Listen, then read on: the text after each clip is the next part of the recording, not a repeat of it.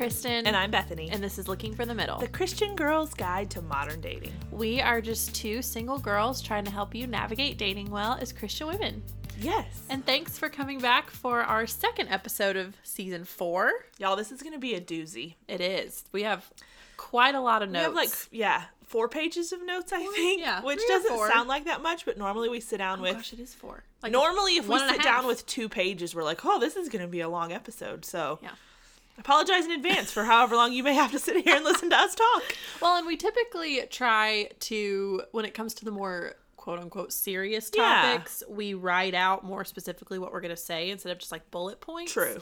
So, because we want to make sure we say what we actually mean. And yes. we're not ad-libbing ridiculously and be like, why in the world did I say that like that? That was a good idea.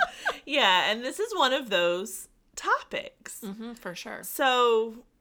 quick recap from last week if you haven't listened to last week's episode yet. We told you guys we're starting a whole series here for the next 5 weeks on what is the point of dating. And so we're going to look at several different themes over the next few weeks as far as like things that all together make up the point of dating. And even more specifically within that, dating as a Christian. And so the first one today that we're going to be talking about is marriage. Marriage is what brings us together today. Oh my word. You haven't even ever seen that movie, have you? What is it from? Princess Bride. No, I haven't. You're such a poser. No, I haven't. I haven't seen Princess Bride. No. But I know that line. Yes. So of all things that need a little more prep and a little more seriousness, this is a good one. Yes. But before we get into that, let's go with our question of the day. It's my first question of the season. Yay. Are you ready for this? I'm never ready, but okay, go for it. So, if you could rid the world of one thing with no consequences, what would it be? And don't be all like super serious and say like world hunger. Is it bad that my first thought was cockroaches? No, that's an awesome one. Or just like bugs in general. That's honestly, a perfect one. That would be, I am absolutely terrified of all bugs. They're annoying. Perfect answer. They bite me. They like make me scream. Yeah. All bugs. Yes. Perfect. That's my What about instinct. Spiders? Do they go with that? Oh, for sure. Okay. I know they're not technically creepy an crawly insect. things. Yeah. If I could do rodents too, I'd group them all. Snakes. Well, we can let you. Any that can creepy be allowed. animals. Okay. Possums. I've got a long list. Possums, y'all. raccoons, squirrels. Yeah, raccoons don't really bother me that much for some reason. Possums just look like giant rats. That's true, they do. So yeah, fair enough. That would be mine. Okay. Very insensitive answer to all the problems of the world as I selfishly... No, I wanted it to be like okay. Light and breezy. Okay, great. Breezy. All right, your turn. Rain. Oh, that's appropriate. As it floods in Atlanta. It floods here, and I was walking through the rain to get up here, and I was like, oh my word. Now, it's purely vain on my part, because, y'all, I have the frizziest hair known to man, and I can walk outside for 2 minutes in the rain, and I can just feel my hair growing. Like, have you seen the episode of Monica in Friends? I was literally just thinking of that. Barbados? I want to take you to the Caribbean just to see if your hair will do that. No, it would. I guarantee you, it would get really close to Monica level. Oh my gosh. So yeah, I would, like I said, no consequences. Yeah. The ecosystems or whatever would continue to function just fine without rain. Without rain. But yeah, if I could get rid of rain, that would be great. That's a good answer. Okay, so now that we got the fun stuff out of the way, let's talk deep. Yeah. So one big point of this series is we wanted to dive deep into some of the topics that we've alluded to, we've kind of glossed over when it comes to like the point of dating before, and really get into the meat of it a little. And you guys know one of the things that we have talked about since the beginning of this podcast, it's one of the big reasons we started this podcast, is the I Kiss Dating Goodbye and courtship culture that was so massively popular in the late 90s, early thousands. And then has continued to kind of carry over into Christian dating still. And I would say whether you have ever been in a courtship yourself or have even really ever heard of I Kiss Dating Goodbye, if you've tried dating in a Christian context for any length of time, you have been affected by this, whether you know it or whether you knew that's what it was or not. And I think despite the best of intentions and a lot of good principles in that mentality, that whole culture has sent Christian dating backwards and almost paralyzed an entire generation. Our generation, for a lot of people, in trying to figure out how to do this whole dating thing. No, I completely agree. And what I think is so interesting is Bethany and I grew up with very different experiences as far as dating. We were both raised in Christian homes, so that was the same. But our experiences were different, and yet this totally affected both of us in different ways, but Absolutely. still affected us. And it's kind of just, like Bethany said, bled into our dating culture in a what was intended to be a positive way, and I think has done more harm than good, unfortunately. Yeah. And has confused a lot of people as to, and I think it's so interesting because you hear, like, my parents say this all the time, yours probably do too, but like, dating was so different back in our day. I'm like, yes, it was. And I agree. And if we could go back to that, I totally would, because it seemed so much more simple. And I had to like sit down and have that conversation with my parents a few months ago. I was like, y'all didn't have social media. Y'all didn't have texting. Y'all didn't have online dating. Y'all didn't have any of this. It was so simple to y'all, yes, but you didn't have any of these other complications on top of this cultural norm is what it became. So yes, it's different. And then, you know, you look at this generation that's kind of unknowingly embraced this. Yeah. Or not, I don't know if it's unknowingly, but kind of. You were told that this is what you do. Yeah, exactly. For a lot of, and so we get to the point where, you know, our parents and their generation are like holding up marriage, this like ultimate goal, almost with like a holier than thou state of being. And then the courtship culture on top of that has made it harder and harder for Christian singles to move from single to dating to married, because they removed an entire part of the process. Yeah. Like, you can't go single to dating to married if you take out dating. Like, it just doesn't work that way. Call it whatever you want to. Courtship, dating, whatever. The mindset and the desire to honor the Lord can be accomplished regardless. It's not that, well, if you don't do it this certain little way, you're not going to be honoring God, because like you said, texting wasn't a thing then. Online dating wasn't a thing a generation ago. And so if their way of doing it and this old way of doing it is the only way to honor the Lord, well then you've paralyzed an entire generation of people. And I think we see that in a lot of our dating interactions. And we have heard from so many girls since we started this podcast who have asked, I don't understand what's going on. I'm confused. I don't know what to do. One, because nobody talks about it, but two, because I feel like I'm the only person that feels like this. And so a big part of why we're doing this is that you're not. There's nothing wrong with wanting to pursue marriage. We're pursuing marriage. Like, there's nothing wrong with that. But how you go about it has a big impact on what that looks like in practicality.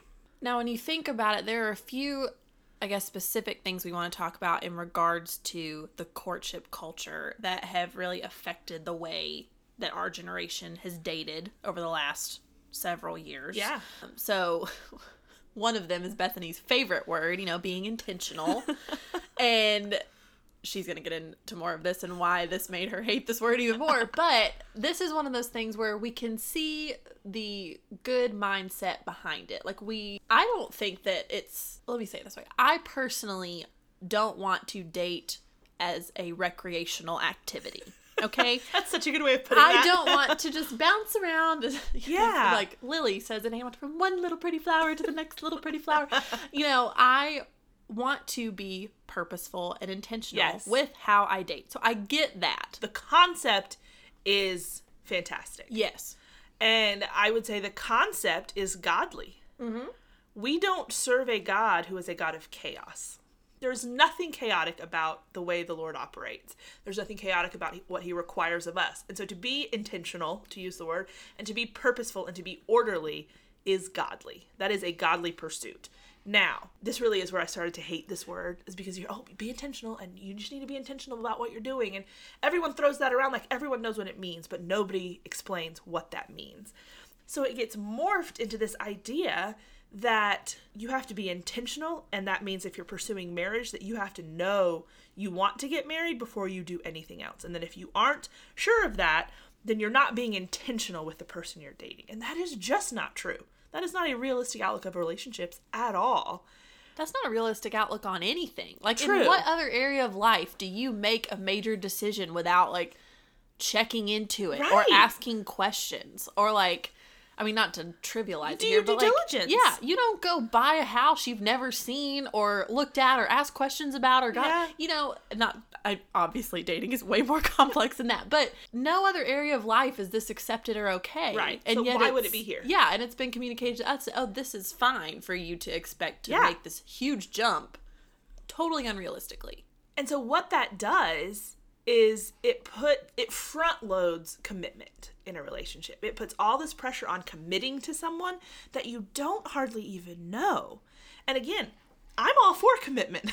Don't get me wrong, but in its proper time and place. So if you are dating with the point of dating is marriage, you're obviously wanting to get to commitment. But I don't expect any sort of commitment from someone on a first date or a second date. You can't front load the commitment like that, because then it's going to outpace reality. And that was held up as this good thing a lot in that courtship culture. And what that looks like is guys don't ask a girl out because they don't know if they want to marry her, obviously, but they're told you're leading her on. And then girls don't want to lead a guy on when they're told that if they entertain his perceived interest, then you better only do that if you want to marry him. Like, don't encourage that unless you want to marry him. How are you going to know that? You're not. And so you put all this pressure on commitment too early, and you end up not knowing what to do because you feel like you should be making a decision at marriage level without marriage level information. Like you said, you're trying to gather information. And so then obviously you're just going to stop. It's like, okay, I don't know what to do. Yeah. And then you just quit. And I think that's where you said that it's paralyzed a generation. And Yeah. that's what's happened, because we think, okay, well, I don't know. So if it's wrong, if I don't know, because I'm either leading somebody on or, you know, you're leading somebody on, Yeah. then people just don't do it. And then people wonder, like, why don't y'all date like we used to? That's why. And we're done. And we're done. No. And thanks for joining. No. Well, and another thing I think, too, that this culture's kind of created a backwards consumeristic culture. So everybody's waiting for the quote-unquote perfect person or the perfect relationship because, you know, you had to know that this was God's best for you before you even entertain the thought of a first date. Right. You have to be so informed. And personally, I've really had to kind of unlearn this myself, because there is this sense of, oh, well, if the longer I wait, the more perfect he gets. Like a fine wine. Like the longer I go, the better this is going to be. Yeah. And that's not true. And then in the process where you're sitting there waiting for perfect, you know, plenty of good and even great options get passed by. Yeah. On both sides. Well, and you're sitting there thinking, okay, this guy seems really great, but if I go on 2 more dates with him, we might as well get engaged. And what if there's something better? What if he's not really the best and the best is still out there, but I can't lead this guy on by going on a few more dates? So you're just not going to because you don't know what else might be out there. And y'all, that is such a wrong mentality when you're approaching relationships and marriage. And I'm saying that from the standpoint of, like you said, I've had to train my brain on this as well. It's not something you realize. It's not something I don't think people consciously do, but you get stuck in this cycle of constantly second guessing, and you can't just relax and date someone for, I mean, it could be several months. Trying to just gather information and get to know them, you're not committing to anything necessarily when you do that, and that's okay. Yeah, and it just it breaks my heart, honestly, to think that on both sides, we are passing up on people because they're not perfect, or people are passing up on us because we're not perfect. And then particularly, and I can't tell y'all how many people have DM'd us or emailed us and said, is there something wrong with me? Because I'm not getting asked out. My relationships aren't progressing. And there's this mentality that we get bogged down by that, oh, if I just, you know, wait a little longer, oh yeah, they meet like 98% of my qualifications, but I might meet somebody that meets that other 2%, and I don't want to, we call it settling. It's like, no, there's a difference between being realistic about your expectations and settling. And we talk all about that. You can go find several episodes we've done about non-negotiables and preferences and list making and all of that. But I just really hate that this has been one of the repercussions of this whole thing, because it's created a lot of unrealistic expectations in a lot of people's minds. Yeah. And has, I think, set a lot of people back in ways they didn't really want to be or expected to be. Or know that they were being. Yeah. Because you're told this is normal. So yeah, if you've asked yourself those questions, if you've wondered if you're the only one, if there's something wrong with you, there's not. You may need to do some retraining of your brain, but you are not alone. We have asked ourselves those questions. We have looked at other people and said, what are we doing wrong that we don't have that?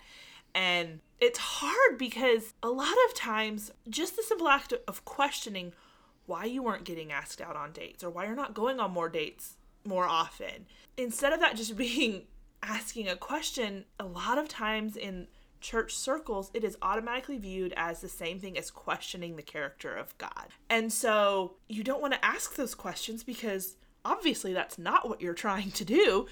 You can practically say, okay, what am I doing wrong that I'm not being asked out? And here, let me change some things. We've done episodes on that, putting your best foot forward and that sort of thing. And you can do that while maintaining the mindset that God is in control and he is sovereign and he is good. But when you're kind of taught that just asking those questions automatically means that you are not trusting the Lord, you quit asking the questions, which leads us to our next big problem here.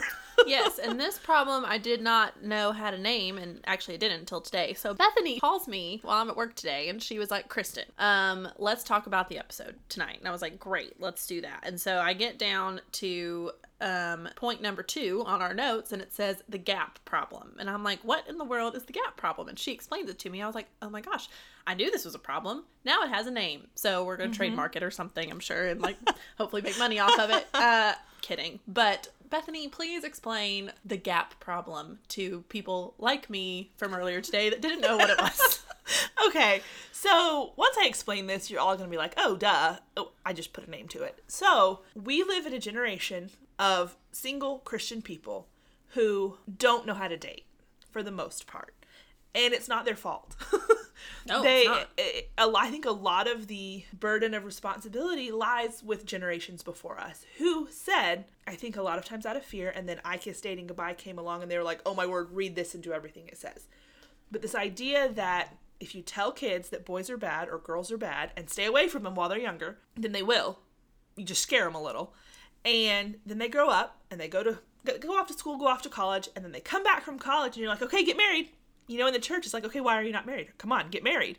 And so you grew up hearing, stay away from dating, you're too young, guard your heart, don't lead someone on, all of these things all through high school. And then you come back from college and they say, okay, get married. How?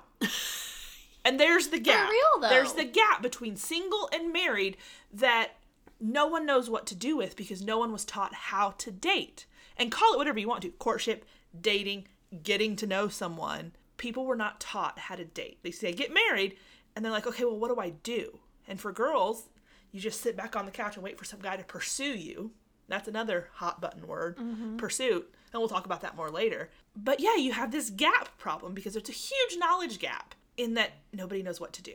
And that's so hard and so frustrating. Yeah, and then what's even more frustrating is the fact that people are basically giving you 4 years to not only learn how to date, how to get into a relationship, how to, interact with the opposite sex, but then also to untrain your brain everything you've been told for the last decade. Maybe, that's drastic. If you love boys when you're like in 5th grade or whatever. Middle school. Yeah, middle school. 6th, 7th grade. 7 years. Sure, 7 years. Okay. So that's a process. Like Bethany and I said, we're still having to tell ourselves, okay, I know that this is not true. This is what I was told, but now I know it's not true. Or now I know that this is different. Or now I know I need to change my viewpoint on this because I've seen firsthand that this is not how it works. And so the fact that people expect 18-year-olds to, by the time they're 22, have untrained their mind one way, trained their mind a different way, and found themselves in like a healthy, growing, mature adult relationship that's ready to like have a lifelong commitment. Yeah. You verbalize it like that and you're like, wait, what? I'm sorry. Yeah. No, please take your time. Yes. But we don't think through that. No. We think like, oh, this is the normal progression of life. Like, here's your recipe, and meeting your spouse in college and getting married after graduation was normal. Exactly. All the air quotes. Yeah. And so if that didn't happen or you didn't know what to do, you felt abnormal. Yes. Right? Exactly. And then if you compound that with all the things that all the people in college were doing with each other, and you're trying to like live a godly life, but that's what's presented as how you do that.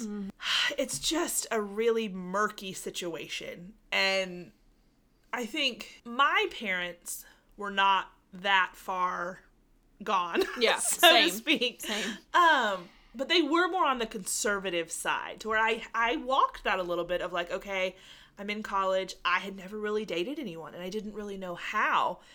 And so now I'm more of the type that I'm just going to figure it out, you know, but I didn't seriously date anyone until well after college, really. And so I know from experience that trying to walk this road of balancing honoring the Lord with not really knowing, the only thing you see super regularly is the way the world dates. It's a tough balance. There's a tension there that's hard to navigate, I think. So that's why we wanted to talk about the gap problem, and then the next thing we kind of want to roll into is the view of marriage that culture created. Because it wasn't just this, hey, here's how you date, or here's how you court, or here's how you don't date, or here's, when you change your mindset about everything. It's, okay, here's also our thought of, here's how marriage should be. Right. And that was all over the place too. And I think one of the biggest things that came out of that is that idea that you're looking for perfection, that ideal, that perfect godly person kind of bled over into marriage to the point that it's like, okay, well, perfect, quote unquote, is all that really matters in marriage. You'll have this perfect relationship with the Lord and a perfect relationship with each other. And so that's what you're working towards. And for guys, if you're looking for perfection, well then the prettiest girls get asked out, or the funniest girls, or the loudest girls, the most, who get the most attention. Like, those are the girls who get asked out and who get guys' attention because they're that societal perfection, which is not healthy for anyone, because guys are going to be so let down when they realize she's not. And that's really hard for girls to try to live up to. Yeah. Like, that's impossible. But then for girls, I think we take it in a different direction. You get told, well, you got to find a guy who can lead you spiritually, and he's got to be more mature than you are spiritually, and he has to be able to do all these things, and he should be able to do that. But you can't expect this guy who's 23 years old to have just arrived spiritually, and he's got everything figured out, and he can lead you perfectly in a relationship. He's probably never been in a serious relationship, so why would he know how to do that? Because so much of dating and relationships is figuring that out as you go. It's a refining process in so many ways that you can have everything in your head of like what this is going to look like, and I'm going to do this and I'm going to say that, but you're dealing with another live human being, and you can't plan that all out perfectly. And so girls, you've got to just look for patterns and potential in those things, because you're not going to find perfection in them. And just in the same way you would not want him to look for physical perfection in someone, you can't look for spiritual perfection in him. Literally just about to say that. We're getting so good at this, y'all. The whole reading each other's minds thing, I think it might actually be working. No, but seriously though, I think Bethany's exactly right in that there's this expectation for perfection, but then there's also this entitlement mentality that I feel like Christians can have in dating, that, okay, well, since you did things the right way, quote unquote, you deserve an always happy marriage and no bumps in the road and everything's going to be wonderful. And that is not the case at all. I have seen people who have done their part and have dated well and have asked the questions and all the, done all the things that would make sense on paper to be the right thing, and they got divorced. So you can't just say, oh, like, this is not a merit-based thing. Just like you don't earn a spouse. You don't earn a happy marriage. That takes work. And absolutely. I think also, just as a quick little sub point here, that I feel like the church also kind of has the same mentality in regards to sex. Like, oh, if you save yourself for marriage, you're going to have a fantastic sex life. Like, it's owed to you. Yeah. And everything's going to be perfect. You're not going to have to figure anything out. You're not going to be insecure. It's not going to be awkward or weird or anything. And it's like, no, you're going to have to work at this just like you would work at any other aspect of your relationship. And just because you waited doesn't mean it's going to be perfect. Yeah. So you can't go into it thinking, oh, if I follow all the rules and if I do everything right and if I, check all the boxes, then my life's going to be as close to perfect as possible. It's not the case. So keep that in mind. I'm trying to say that lovingly and firmly all at the same time. But, again, this is another thing I had to tell myself and be like, Kristen, you are not earning your way towards a husband or No. a great marriage or what. You're going to have to work for it. And that starts now as you are preparing, as you're dating, as you're growing as your own individual person. And that will lead into that. I got nothing. You tied a bow on that real well. Okay. So moving along, a couple of other things that have kind of shaped our view of marriage a lot of times because of this, and it's made it hard to get to that point of dating, is while theology is very important and having a similar theology with the person you are married to is very important.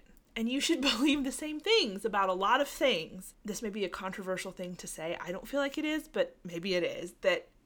That should not be the sole focus in getting to know someone. Obviously, it's hugely important. I'm not trying to diminish that or minimize it at all. But if it's the only thing you're ever focusing on, I think you're going to be disappointed. It's not the only thing that will set you up for relational success. Having a similar theology is important, but it's also important that you agree on how you're going to spend money. Yeah, I mean, other things matter. Like, do you like spending time together? Do you have... That's a big one. Yeah, do you have things in common? What are your views on money and children and how to spend your time? And, you know, marriage is not a, let me find a theology partner. Like, that's not the whole goal here. Sure. No, I mean, it's very important, but you are going to sure. spend, out of a 24-hour day, I mean, you're going to spend a lot of time at work, apart from your spouse. And sure, you're going to spend time talking about the word and talking about what you're learning and what God is teaching you and time in prayer. But that is not going to occupy every bit of the rest of your time every day. No. So you've got to talk about other things too. Yeah, and like Bethany said, if you don't, that's not really taking the time to gain the information that we're encouraging you to try to find out and to, you know, any relationship you have. Think about, I always like to use friendship as a comparison because I feel like that's the closest thing we have to dating. Yeah. But like, all your friendships aren't based on whether or not you line up. Now, are your close inner circle friends pretty similar? Yes, they are. Because then when you're making decisions and you're asking for advice and you're getting counsel from people who value the same things you do and Exactly. who understand, you know, your morals and your, you know, your faith and all of Yeah. that.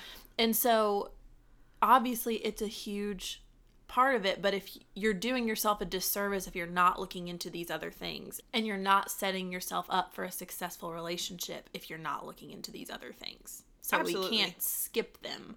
Put them in their place. Yes. But don't skip them. And we're actually Exactly. going to talk, what is it, the 4th episode, I think, in this series is about so. investigation. Yes. Which we had to just come up with a one-word little little PI, catchy title. But we're going to talk about other things you want to know about someone because this time of dating, the point of this is to fill that gap between singleness and marriage and decide, do you want to move from one to the other with this person?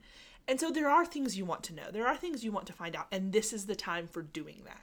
So use that time wisely. Use it well to figure those things out. For sure. Okay, so now that we've kind of Torn marriage apart. yeah, you know, and depressed everyone, We're not going to leave you there. no, we won't. So I mean, we're kind of joking, but these are some frustrating things. They are. And they're confusing.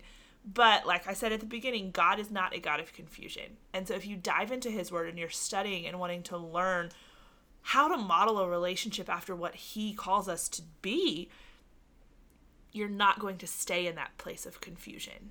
People will confuse you. God will not. that'll preach. Someone write that down. So, yes, let's talk about God's view of marriage and what that looks like now.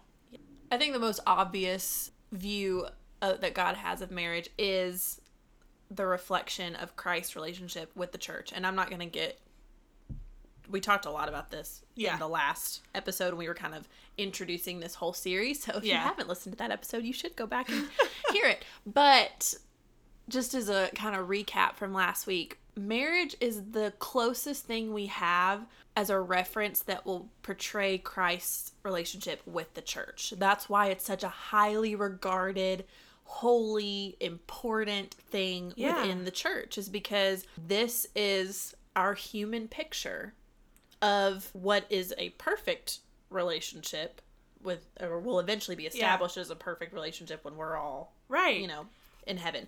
But this is our imperfect representation of it. But I think that's kind of the foundation that we build every other view that we're about to Yeah. talk about, is this is how God refers to marriage in Scripture. This is Yeah. how he describes it and how Well, and he Paul lays created it out. it. Yeah. Like, remember that. God created marriage. It's not a coincidence that it's like, oh, you know, this looks like Christ in the church. Huh. Like, it's not like this, I'm being kind of tongue-in-cheek, but it's not this coincidental thing. He created marriage, knowing full well Jesus would come and die, be raised from the dead to redeem his people. It's not a coincidence that marriage reflects that. And so it is a holy calling. It is a big deal, but it's not an accident, if that makes sense. No, and I think something that just kind of hit me, anybody who lived and was married before Jesus came and before Scripture was written, they didn't have this as a reference. They didn't have this as a picture. It's like, we don't need to discount the fact that we are so blessed in that we do have this picture. We got to see the perfect representation of sacrificial love when Jesus died for us, and we read that account. And I know we probably don't even understand a 1/1,000,000th of what it actually meant, because reading it and seeing it are two very different things. But we get to read that account, and we get to learn about that, and we get to see that, and we get to have that as a reference that there are millions of people who didn't even get that. So if we have that, let's try our best not to screw it up more than is, you know, just inevitable, was part of being human. But like, we don't take for granted Yes. that the grace that there is in that. Yeah. And you know, we're quick to, you know, call out the Israelites, or they complain and like, you know, all these things, but it was a totally different world then. Oh, completely. On that side of the cross. Don't lose sight of the fact that we have such a clearer picture because it has all happened. Mm-hmm. They were looking forward to something that we look back on, and that's just it's an interesting thing to think about. There's a song that I love, and it is like 90s contemporary Christian music to its core. But it's, y'all remember Phillips, Craig and Dean? No. Did you know them? Okay. I've never even My heard mom of loved them. listening to them. That was their last names, Phillips, Craig and Dean. Okay. So anyway, it was these three guys who sang, and there was a song that was called Mercy Came Running. And it was talking about at the crucifixion and the resurrection. And one of the lines is, talking about in the veil in the temple. It's like, at that moment, you could almost see Mercy's face pressed against the veil, just waiting to come through. Like, at that moment, like, it's there and it's waiting, and then the veil's torn in two, and Mercy is released. And just thinking about, like... That's a cool picture. Yeah, I love that line. It's one of my favorite things. Just thinking about, yes, I could almost see Mercy's face pressed against the veil. We have a totally different view of life because we have Christ and his finished work on the cross, and mercy has been released to everyone. We're not under law anymore. We're not held to that standard. There's not all of the sacrifices, and we are getting way off topic now. I could go on for a really long time. We're getting into our little, but we'll stop that theological there nerd because we're talking way more about Yeah, but at the end of the day, just don't take for granted the example you have. Yes. And follow it as best you can with what you know. Yeah. So that's okay. That's that. Moving on. Okay, so we're talking about marriage as a reflection of Christ's relationship with the church. So if that's what we're modeling after, then we have to say, okay, well, what did Jesus do for the church? Right? And so I'm going to paraphrase and condense the key parts here. You guys go read these verses. It's Philippians 2:3-9. It's talking about how we should live and that it is modeling after Christ. And it says, do nothing from selfishness or empty conceit, but with humility, regard one another as more important. Don't merely look out for your own personal interests, but have this attitude in yourselves, which was also in Christ Jesus. This is where we know, okay, we are modeling after Christ here. Although he existed in the form of God, did not regard equality with God a thing to be grasped. Think about that for a minute. But he emptied himself. He took the form of a bondservant, and being made in the likeness of men, he humbled himself and became obedient to the point of death. So in other words, what didn't he do for us? Yes. Would be the statement. But what about that is self-serving? What about that is easy? What about that is fun, but it's good and it's loving and it's all of these things that we say we want to find in a spouse, but we just want it to be fun and happy all the time. And that's just a wrong focus on what marriage is. And so if the point of dating is to get to marriage, then you should be looking for someone who is modeling selflessness, humility, all of these things, someone who will pour themselves out for you, but at the same time, you better make sure you are being those things for them too. It's not a one-way thing. So that's what marriage should be. Two people doing that, trying to outdo one another in showing preference to the other person. That's a good marriage right there. And who doesn't want that?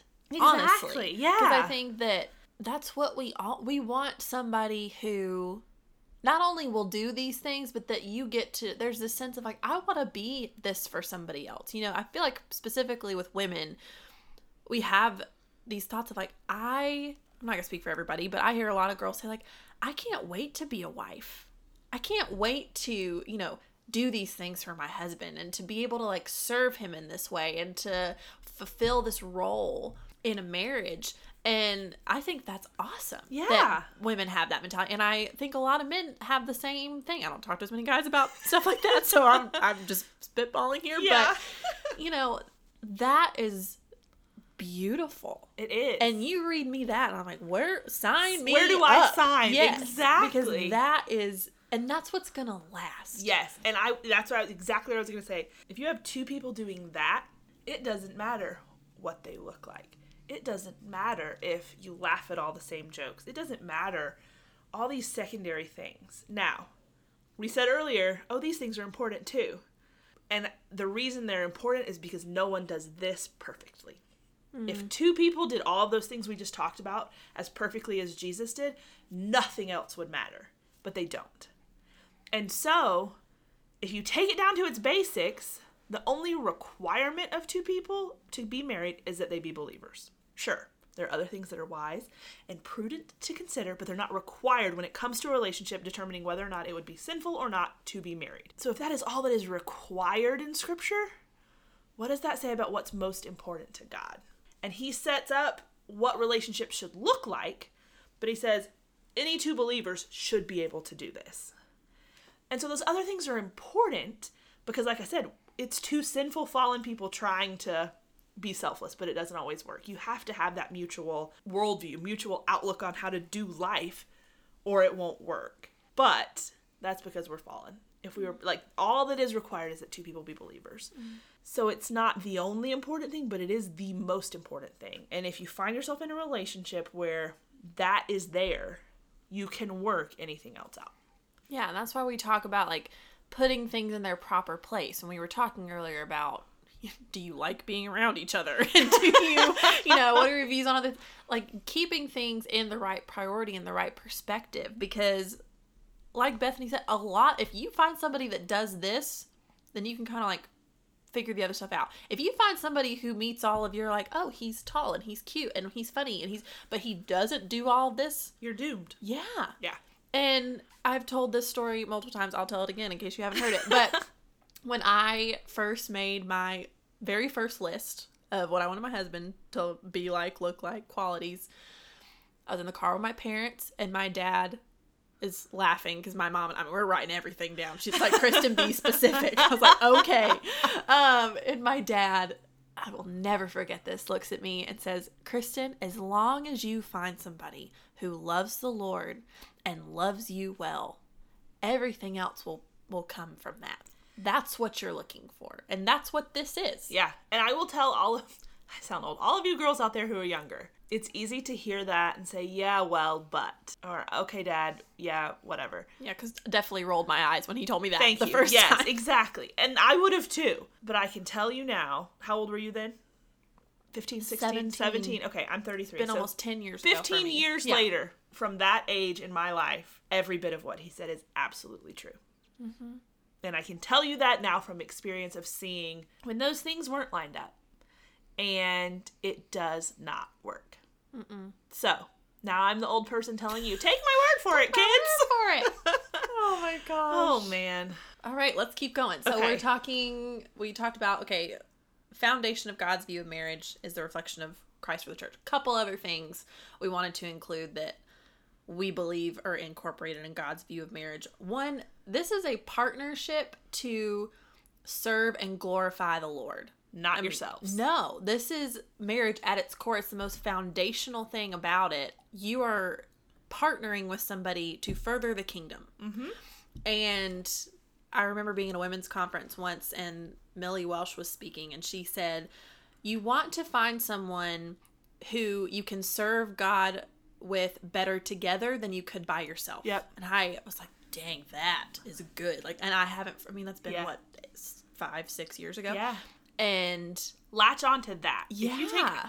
If you take one thing out of this, that's a good one to take. Yeah. Because when you're dating someone, you know good and well whether or not you're moving closer to the Lord or further away from him while you're dating that person. And there is no middle ground. Mm-hmm. So you know whether or not you're serving the Lord better because this person is pushing you closer to the Lord, or whether you're getting pulled away and distracted from that. So if you take one thing, take that. That will inform you well, I think. Yeah, and even to the sense of, you want to make sure that they're not pulling you from, but even if you're serving him and you're going in different directions, that's another thing for you to think about too, is, I may be, feeling called to do ministry in this way, and he may be called to ministry a completely different way. It doesn't make any sense. Okay, well then maybe this doesn't make sense for us to be together. Yeah. I have a friend who she feels very called to do international missions. The guy she was dating did not want to leave the country, so they broke up. And I think that is something that is reason enough to break up. I think if you have two people who should be married, God will align those desires. He's not going to leave you, or lead you, I should say, into a marriage where your ministry is going two different directions. He's not going to place that kind of calling on people who are meant to be married, I don't believe. No. Because that is not something that will further his kingdom well. No, it's going back to that running analogy. Yeah. You all know I love running. But you're running your race and you're doing what God's calling you to do, and you find someone who's running at the same pace and in the same direction as you are. Yeah. And those are the people you want to partner with. Exactly. Okay, a couple other things. I think in regards to God's view of marriage, marriage is a relationship that is based on intimacy. Whether that is spiritual intimacy, emotional intimacy, physical intimacy, you become one with your spouse. Mm-hmm. You don't ever become one with anybody else on this planet. Nope. And this is where we were saying earlier, there's more to find out about someone other than just if your views on faith and theology line up. Is this very, very important? Absolutely 100%. We're not discounting it. But you will relate to your spouse in ways that you won't relate to anybody else. And that's the way it should be. Yes. You're not going to be emotionally intimate with anyone else like you are with your spouse. You're not going to be physically intimate the way you will be with your spouse, with anybody else. And so you want to be with somebody where there is you see the potential for that kind of intimacy. Yes. In the context of marriage. Right. Yeah. It's not something you try out beforehand. You don't try that out before, but you want to see if it's going to progress to that level. Mm-hmm. But as you're looking for that, one thing I would just encourage you, and I would encourage us too, we have got to reframe how we define romance. Because when you're looking for all of these things, you've got to remember romance isn't always roses or elaborate gestures or poetry.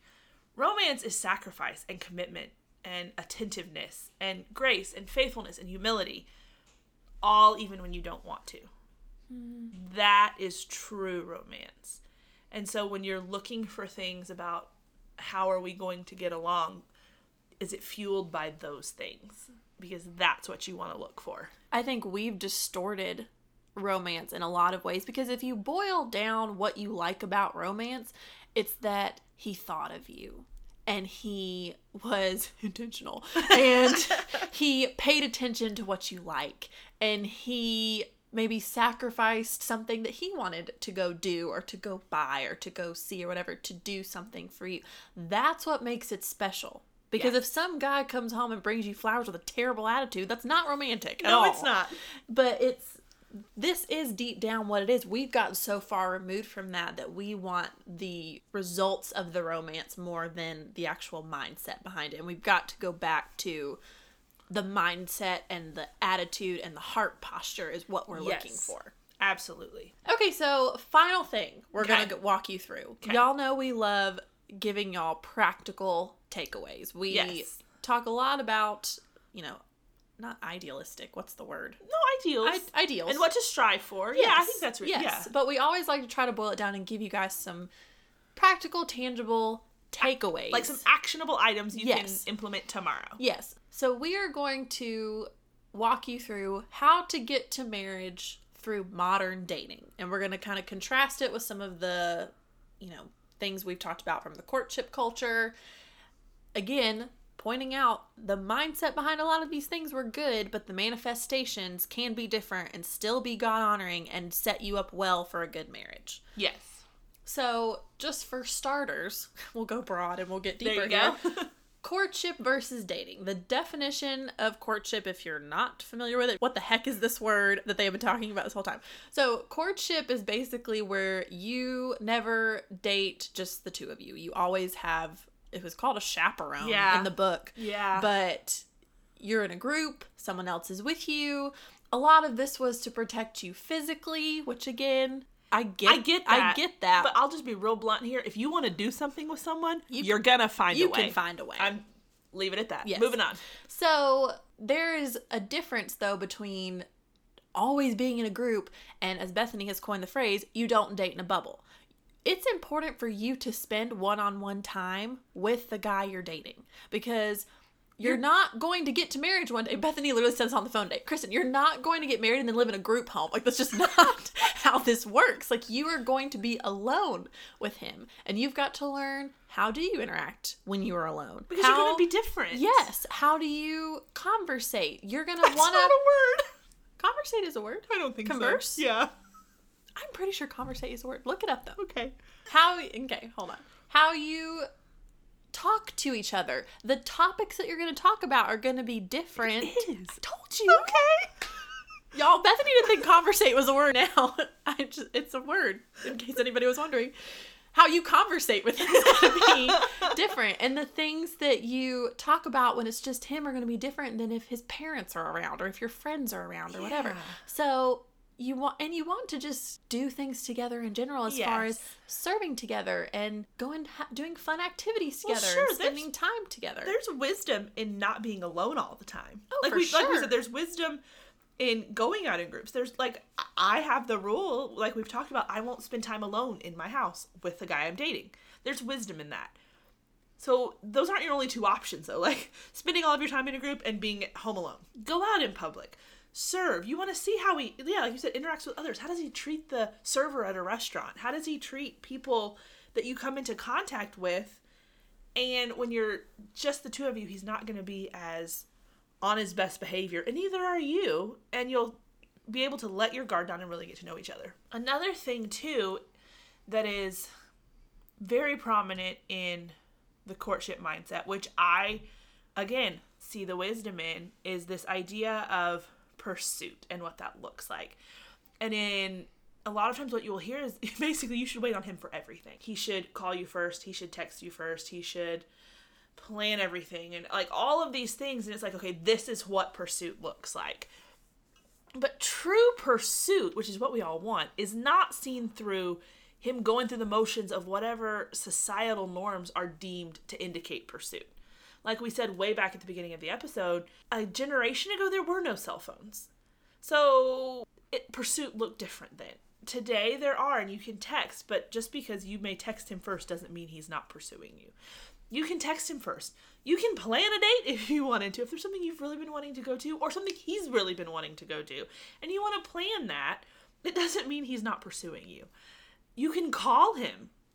You don't have to sit by the phone and have these things you really need to talk to him about, but well, he hasn't called, so you can't talk about them. Like, call him. It's fine. In my mind, when I'm looking for someone, true pursuit is him seeking to truly know you and what is important to you, appreciating what matters to you, and seeking to push you closer to the Lord through all of it. Who cares if he only texts you good morning 4 out of 7 days of the week? You know what I mean? Like, we say, okay, these things indicate pursuit, but they're not going to for everyone. So when you hold a standard like that is not biblical. I'm not saying it's unbiblical, but it is not something in the Bible. There are not this kind of laid out thing for what that looks like. You have to be really careful applying that as a blanket statement to all men, because it's not going to look the same for everyone. I completely agree. What you do want to look for is he showing initiative? Is that a general pattern in your relationship? Is he showing improvement? Maybe he doesn't show the most initiative, but is he working on it? Does he realize that? Is he working to lead well? You're not looking for perfection in that, but is he working towards it? Is he making that effort? That's what you want to look for. Yeah, because if I can tell a guy is trying and that he's spending time with me whenever he can. If that's not constantly, that doesn't mean he's not pursuing me. But if he's making an effort to talk to me when he can, spend time with me when he can, and making it a priority as much as he can, that's what I'm looking for. Mm-hmm. I want to know that the guy I want to be with wants to be with me. Yes. And if he's showing me that, fantastic. That's pursuit. Yes. It's not checking 14 boxes of, hey, let me sit on the couch and do nothing. Because I think, too, pursuit and showing interest have been kind of coupled in a sense of like, oh, well, I'm a girl, so I can't pursue, so I can't show any. No, you want to show him you're interested. You want to affirm that you feel things about him, that like he feels about you too. So basic. Yeah. Absolutely. And once you start dating, that doesn't just stop. Like you're going to want to let him know. Yeah. It's not like you flirt with someone just to get them to notice you and then you start dating and you stop.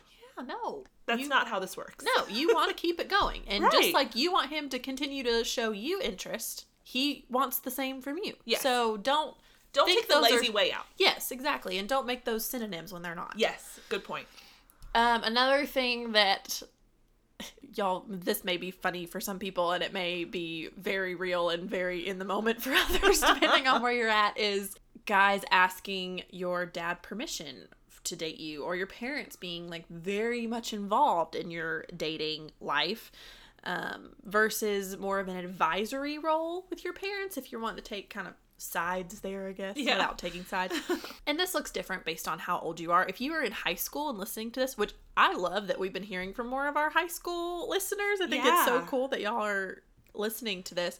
Side note, would y'all want to hear if we did some like high school specific things? Would that be something that enough of y'all want to hear about? Send us a DM or an email if that's something that would interest you, or go put it on the form in our Instagram bio. Yeah, or I'll do a poll on Instagram too. Okay, we'll put a poll on Instagram if that's something that you would like to hear, because right now we don't really do a lot of that. We're kind of more on the later end of things.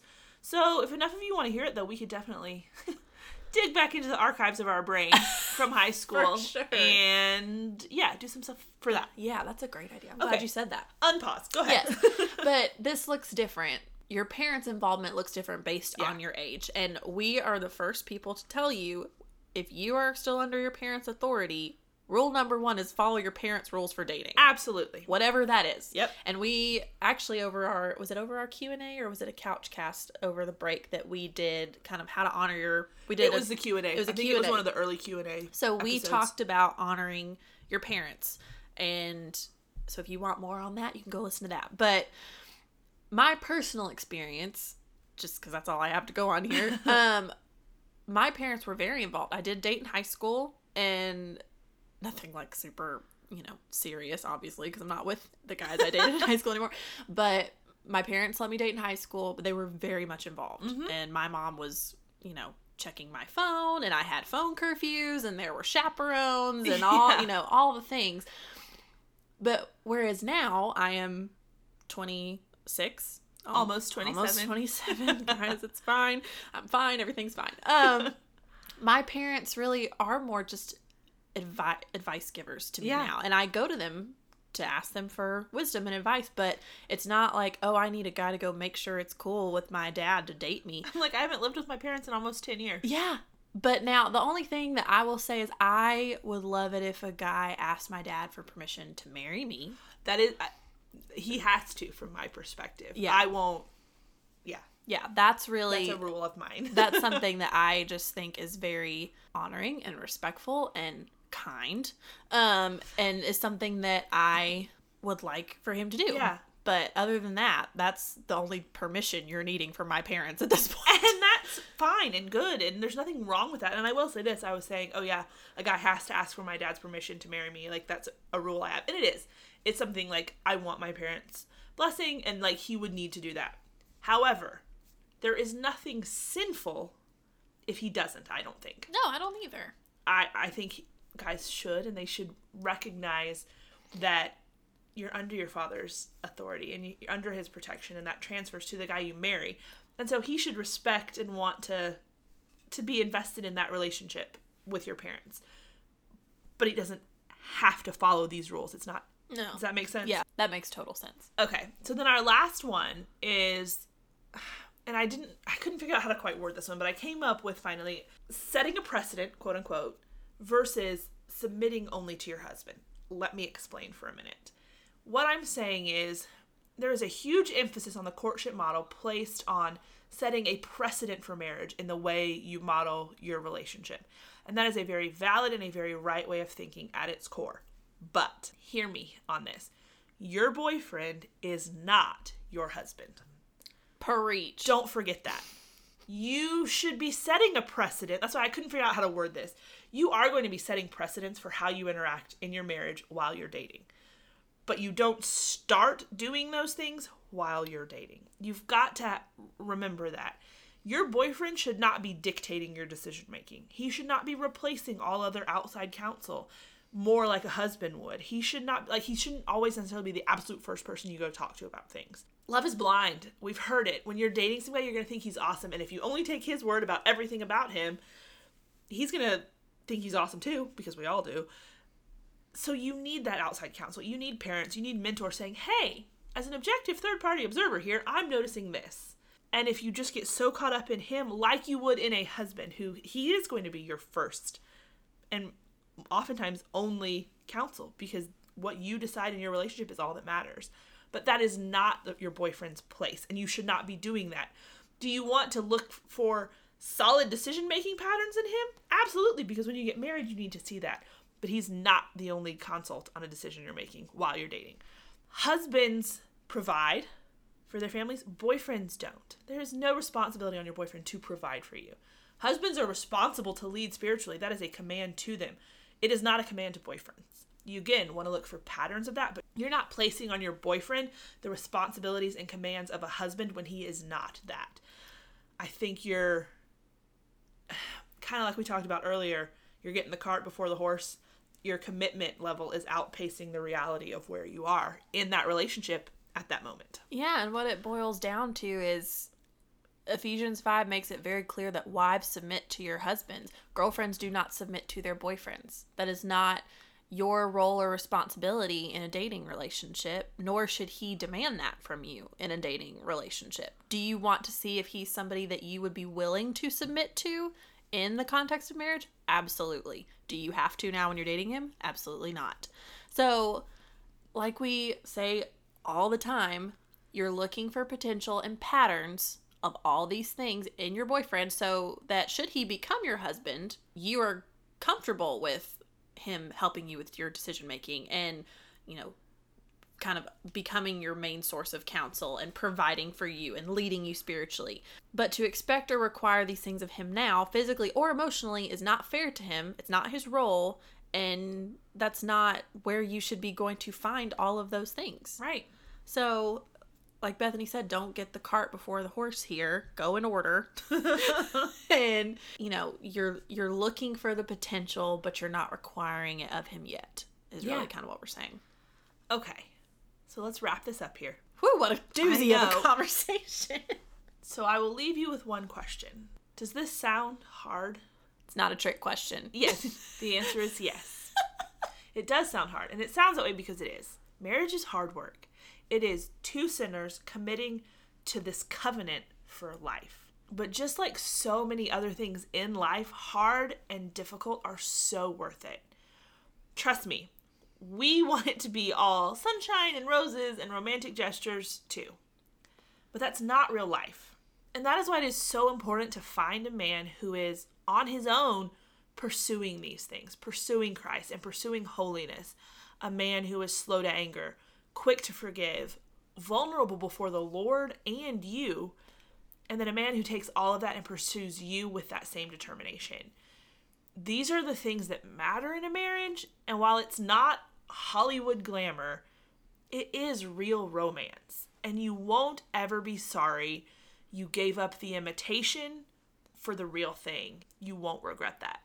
I mean, I can't even add to that. That's just so perfect. So, Bethany, our closer, once again, there we go, has fulfilled her role. Okay. But yes, it's hard, but it's worth it, guys. It is. And at the end of the day, and we're telling ourselves that right alongside you. Absolutely. We are learning and reminding and encouraging each other right as we're in the trenches of this with you. We're not, obviously we're not married and on the other side of this looking back. So we get it, we relate, you're not alone, but keep pursuing Christ and he will honor your diligence. Absolutely. Okay, guys, well, that wraps up this first of, what do we have, 3 or 4 more? There's 4 more. 4 more points or themes of dating. Yeah. Whatever we're calling this. Next week is sanctification. Ooh. So always that a fun, should be fun. Always a fun topic. So we will be back next week with that conversation. Yep. And of course, as always, we will be back on Friday with a Couchcast episode. Yep. But until then, I'm Kristen. And I'm Bethany. And this is Looking for the Middle.